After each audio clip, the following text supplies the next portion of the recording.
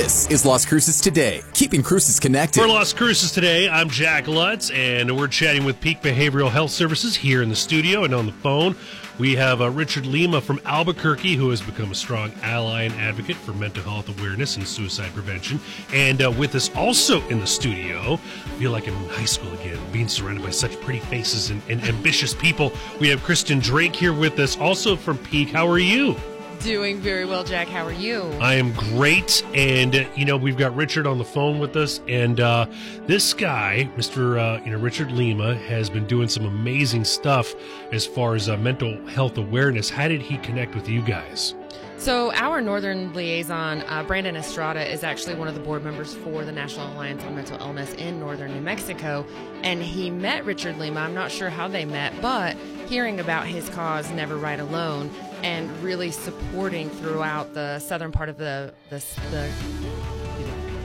supporting suicide prevention across the southern part of the United States and really wanting to jump on that cause, he introduced Richard and his cause, Never Ride Alone, to Peak. And, we do this community spotlight, and we thought this would be perfect to have Richard come on because September being Suicide Prevention Awareness Month, we really wanted to partner with someone who is so passionate about suicide prevention and awareness. And, here at Peak Behavioral Health Services, of course, we always encourage anybody who is really struggling with thoughts of suicide or suicidality or any type of disruption in mental health to reach out to Peak prior to, going that extra step and actually completing or attempting suicide. So we really just wanted to talk to Richard about his passion for the cause. Great. And so we have Richard on the line. Richard just completed his Never Ride Alone Across America, where he rode his bicycle for 74 days, 4,608 miles, and crossed 12 different states. Richard, first off, welcome to the show, and what inspired that amazing ride, sir? Thank you for having me. It was 74 days of just the most incredible, life-changing journey. But what got me to finally say I'm going to ride my bicycle across the country was losing my brother to suicide.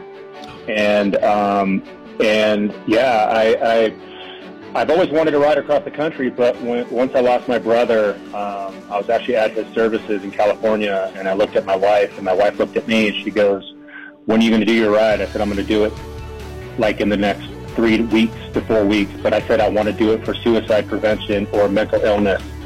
And from there on, it was just put my nose to the grindstone and try to figure out a way that I could ride my bicycle across the country, bringing awareness to mental illness and suicide. And that's when I reached out to Brandon over at NAMI here in Albuquerque, and I was very fortunate to meet Brandon, and he was 100% on board, and so was NAMI here in Albuquerque, and we just hit the ball, we just hit the road and just started just putting this together, and within 3 weeks we put an entire ride together, and I was on my way back to North Carolina to start the ride, and for me, it was something that I was so passionate about because after losing my brother, I was like, I didn't want another person to lose another loved one to suicide. So, so Brandon has been amazing. And so we started the ride on June 4th. What was the feedback like from the communities and organizations you met along the way, Richard? That was life-changing. I met the most amazing people. When you ride your bicycle across the country and your bicycle has bags on it and it's not a normal bicycle, it's a big conversation starter. So when I was riding across the country, like southern Indiana, southern Illinois, I came across 13 different states. And every time I would come to a new state, and somebody would see my bicycle out front of a gas station or out front of a restaurant or just me riding, it started a conversation of, what are you doing out here? Why are you in the middle of nowhere? And when I would tell them what the ride was for, which was for mental illness and suicide prevention, and I lost my brother to suicide, immediately it started a conversation with that person to say, oh my gosh, I just lost a loved one to suicide. Wow. Or I'm dealing with someone who has mental illness. And this is no joke. I'd say 95 to 98% of the people I met all had a tie to suicide and mental illness, who I met literally on the 4,608 miles that I was riding across the country. So mental illness and suicide, even in the smallest towns in the middle of Indiana, Kansas, Missouri, all have ties or are dealing with mental illness and suicide. It's so prevalent coming across this country, and I don't think people hear it on the news, people hear it from other people, but when you ride your bicycle across the country and you talk to people for 74 days, you really see how prevalent this is and how important it is for us to talk about it, like Peak, for what Peak's doing to bring awareness and to let people know about mental illness and suicide is so important, because I feel that it's not, yes, it's being talked about, but I don't think people really understand how prevalent this is and how many people have a tie to it and how many people are dealing with suicidal thoughts. I was getting messages on my Instagram as I was coming across, because I was documenting the entire ride, all 74 days, 2 to 3 times a day, with pictures and videos of the entire ride. And I was getting messages from around the world, people telling me, you know, I had thoughts of suicide until I saw your Instagram and how you were telling me that my life matters. You know, I'm dealing with mental illness, and thank you for bringing this to the forefront. When you talk about it and you let people know that it's okay, it really allows them to go, okay, you know what? Asking for help is not weakness. Asking for help is strength. I'm strengthening myself. I'm helping myself. And I'm also showing leadership by saying, if I can ask for help, somebody else is going to go, well, shoot, if that person can ask for help, I can ask for help. So, yeah, so the ride across the country really opened my eyes to and made me even more passionate about mental illness and suicide than I ever thought it would.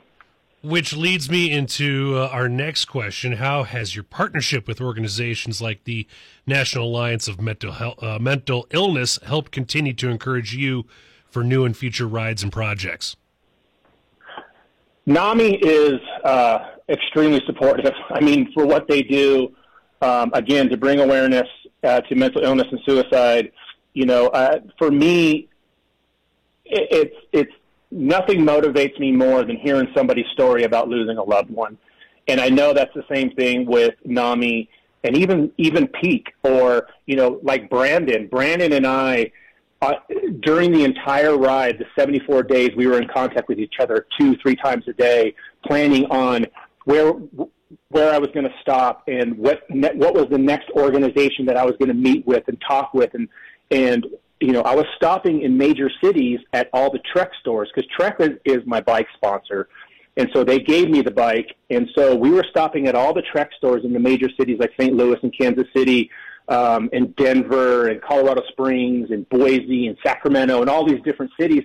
But we were teaming up with NAMI and bringing awareness to mental illness and suicide. And what the other great thing was if NAMI wasn't in that city or couldn't get together with us, there would always be another organization that Brandon would contact and say, hey, could you meet there, because we're going to be doing this event.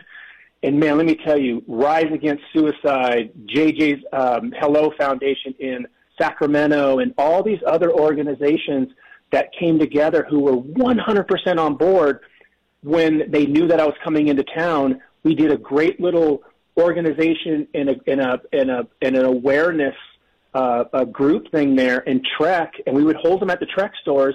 And the other great thing was the news would show up. So I was doing interviews with NBC and ABC and CBS, and it was to also bring that awareness in that city to allow people to see what we were doing. So, you know, it brought awareness to just let people know, hey, it's okay to talk about this. And, you know, here's this guy riding his bicycle across the country, so people can understand how important it is to bring this awareness to these cities or to these communities.